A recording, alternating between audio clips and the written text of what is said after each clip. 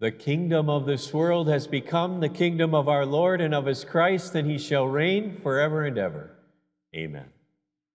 God's word for this meditation in this message is very much like what Jesus shared with us in the gospel lesson earlier. It's taken from Romans chapter 13, beginning with the 11th verse, where the Apostle Paul was inspired to write, "And do this understanding the present time. The hour has already come for you to wake up from your slumber, because our salvation is nearer now than when we first believed. The night is nearly over, the day is almost here. So let us put aside the deeds of darkness and put on the armor of light. Let us behave decently as in the daytime, not in carousing and drunkenness, not in sexual immorality and debauchery, not in dissension and jealousy. Rather, clothe yourselves with the Lord Jesus Christ, and do not think about how to gratify the desires of the flesh." This is the word of the Lord. So just fast forward a bit to tomorrow morning. Monday morning, the beginning of a new school week, a new work week, after a long holiday weekend. Thanksgiving on Thursday, Black Friday, Small Business Saturday, church today, then there's a Packer game tonight, and then it's Monday morning. How many of you are just going to jump out of bed? Now, there's some of us that are at a certain age, I might be one of them, where we're thinking every day that we're awake and we can get out of bed is a good day. But what I'm saying is that most of us, we don't really jump out of bed, especially on a Monday morning. Especially when that warm bed is kind of inviting us to take our time to not meet the challenges of the day. This is why somebody invented the snooze button on your phone. Because when you use the snooze button, think of what it does to the alarm. The alarm will wake you up, but not permanently. The alarm will wake you up, and it will be a call to meet the challenges of the new day, but not a serious call, not an urgent call.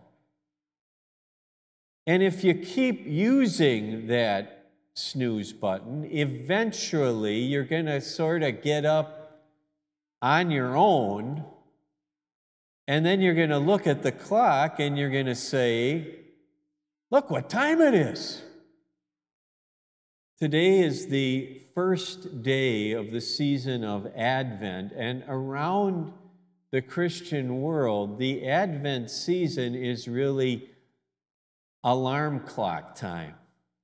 Now, the word Advent doesn't mean alarm, it means coming or arrival, and we spend some really important time thinking about how our Lord Jesus came for us, how he arrived at just the right time when he was born at Bethlehem.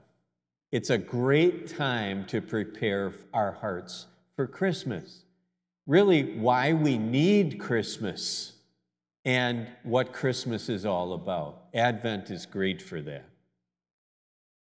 But there is another arrival of our Lord Jesus that Advent is also all about. It is an alarm to wake us up to get ready for Jesus' second coming. Why do we need waking up? Because our daily lives can kind of turn into that comfortable bed on Monday morning. And we get so comfortable that we stop looking for the day that Jesus talked about in that gospel lesson and the Apostle Paul talks about in Romans 13. And just in case we need the alarm clock to work for us, this is what God is saying to us today. He's saying, look what time it is. It's time to wake up, and it's time to get dressed. Now, waking up and getting dressed doesn't seem like, earth-shattering, cataclysmic things. But when the Apostle Paul writes about them in Romans 13, he is talking about something that is literally earth-shattering. So this is what he says. Understand the present time. The hour has come for you to wake up from your slumber, because our salvation is nearer than when we first believed. The night is nearly over. The day is almost here. So the day of salvation is an earth-shattering thing, and it's almost here. Now, what is that? It can't be the day that your sins are forgiven, because that's here. I mean, that isn't almost accomplished. That has been accomplished when Jesus said, it is accomplished. It is finished. So you've got the forgiveness of sins. What Paul was inspired to write about in Romans 13 was the day of rescue. The day when our Lord Jesus is going to come for us and pluck us out of this sin-stained world. Now, that might happen with the day of our death. I mean, that could be the day of salvation for you or me. It could happen also when the day of the Lord's return, the day of judgment. And with every passing day that we live, think about this. This is what Paul is talking about. We're a day closer. We're a day closer to that day when the Lord Jesus comes for us. That's why Jesus said what he said in Matthew chapter 24. He said, it's going to be, when I come at the end of time, it's going to be like it was right before the flood. And most of the world, right? The whole world except for 8 people weren't ready. They didn't listen to the warnings, and they were not ready for the Lord to visit them with that event. This is how Paul concludes the message in Romans 13. He says, so you must also be ready. And that's what Jesus said too.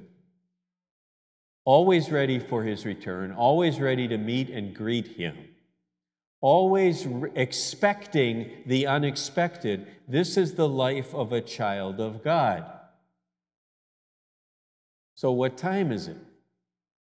Some of my fondest memories from childhood are from these family vacations that we would take, because every family vacation we took involved a long trip in a car. Now, today, it wouldn't thrill me all that much. But when I was a boy, I just loved that. And my father was the great planner of these family vacations. And, if you're taking a trip out to California to visit family from Wisconsin in the car, he would just be poring over the map. because, there's no GPS back then. You looked at the map and you did the mileage, and then you would declare things like, the first day we're getting to Grand Island, Nebraska. So we need to get a good start. And so he'd say, well, Dad, when are we leaving in the morning? And his answer was always the same, at the crack of dawn. Of course, we never did leave at the crack of dawn. That's because in the summertime, which is when all these trips took place, the crack of dawn, the first light in the sky, what is that? It's like 4:30 in the morning. We weren't going to leave at 4:30. The reason for me telling you this is that's what time it is on God's clock. It's the crack of dawn. He says, the darkness, the night is almost over. The day is almost here. That's the day of deliverance when the Lord Jesus returns. Are we ready for that? What I'm about to say, I say to myself as much as I say to you. I think that Christians like us often fall into this temptation. The temptation is to watch the news, hear the news, get the news feed on your phone, and to decry the sinfulness of our dark world. And so we decry and deplore the mass shootings and the hatred and the violence and the warfare and the immorality, and we shake our heads, and we maybe even shake our finger, and we say, oh, what a sinful world in which we live. But then we kind of cling to the things of the world, like our homes and our cars and our computers and our possessions. We cling to those things of the world for our own happiness. Now, what would God say to us about that? He says, I don't want you to close your eyes to the world around you. I don't want you to close your eyes to the blessings that I allow you to have and the way that I allow you to bless others. I don't want you to close your eyes to that. But as you're looking, make sure you're looking ahead. Always looking ahead to that day when the Lord Jesus will return. It's time to wake up for that new day. Now, how do we do that?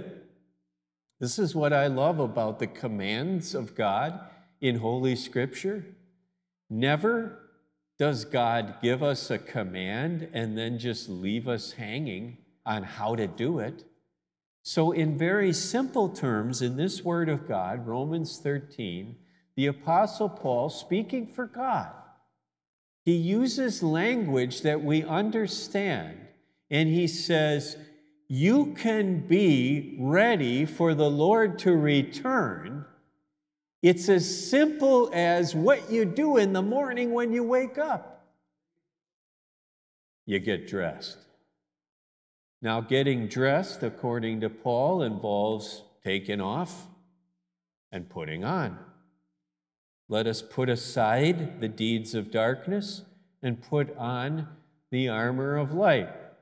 Just like we're not going to go into our day wearing night clothes, so we take off these certain deeds. Now, these deeds of darkness, it occurs to me that when he starts mentioning what they are, we can throw them into this category that is sort of a euphemistic term by the world is nightlife. So it's the deeds of the night. And so he mentions things like sexual immorality and drunkenness. And he says that leads to dissension and jealousy. And it's really a great reminder that when we break God's will with our bodies, we often break God's will for our relationships. Leads to dissension and jealousy and broken hearts and broken marriages and broken relationships. And Paul says, take all of that stuff off. Get dressed and be ready for the Lord to return. And then he says it in a profound way. He says, clothe yourselves with the Lord Jesus Christ. It might be so profound that we wonder how we can do that. And this is where God, in other places, talks about how actually it's something he did for us. And we get to access it every day. This is what I mean by that. A few years earlier, when he was writing to the Galatian Christians, who were baby Christians, they were new Christians. They had just come out of the sort of pagan immorality that Paul's talking about in these deeds of darkness. And this is what Paul wrote to them, and he uses the words, clothe yourself. Listen. All of you who were baptized into Christ have clothed yourselves with Christ. And then, in this letter to the Romans earlier, he says this, through baptism, just as Christ was raised from the dead, we too may live a new life. So it sounds like your baptism, my baptism, are really important things in this life of being dressed and ready and clothed with Jesus. And here's why. Because the Bible consistently says that when you were baptized, what God did is he took everything Jesus is and everything Jesus did, and he applied it to you. So all of that perfect life and all of that perfect payment for our sins, he applied it to us in our baptism. And here's more. Because not only did he apply Jesus to us, he committed himself to us. He said, you're in my family now. You are part of the royal family. You're a daughter, you're a son of the King. All of that through baptism when he clothed us with Jesus Christ. Fashion designers have told me, no, I've never talked to a fashion designer. Fashion designers tell us that the right clothes can make us feel better, right? If we wear their clothes, their clothing, we're going to feel better about ourselves. We're going to feel better about making a positive statement to the world around us. And I don't argue with that. But if that is true of some strands of wool or cotton or rayon or whatever, isn't it way more true if you're wearing Jesus Christ? And this is what God has done for you. How are you ready for each new day? How are you ready for the day? remember who you're wearing. When trouble and sorrow comes our way, and when we become Christians, we don't get a get out of trouble and sorrow free card. When trouble and sorrow come our way, let's remember who we're wearing. We're wearing the Lord Jesus Christ, and that means that God is committed to us for the long haul. Never will I leave you, never will I forsake you, says the Lord, because of Jesus Christ. He's your proof.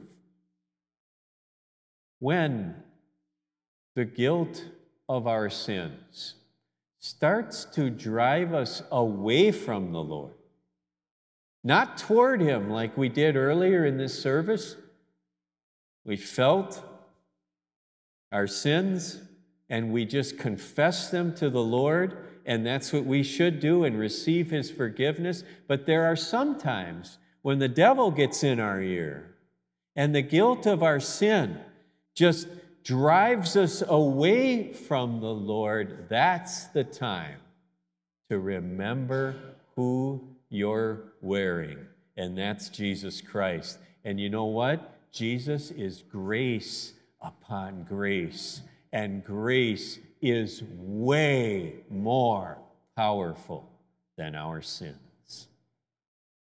And if we go through a season in our life when we're wondering about love, we're wondering who loves us, we're wondering if we can be loved, remember who you're wearing. You are wearing the Lord Jesus Christ, and that means not only does God love you, but you have been connected and joined with an eternal fellowship of believers, a family of love, that one day, on a great and glorious day, we are all going to rise and be with the Lord in a forever festival of joy in God's presence, all because we are clothed with Jesus Christ. Would you look what time it is? It's time for us to wake up, and it's time for us to get dressed, and it's time for us to remember that God has clothed us with Christ's forgiveness and love. And that means that you are dressed and you are ready to meet each day that the Lord gives you here, and to expect the great day the Lord has promised you there. Amen.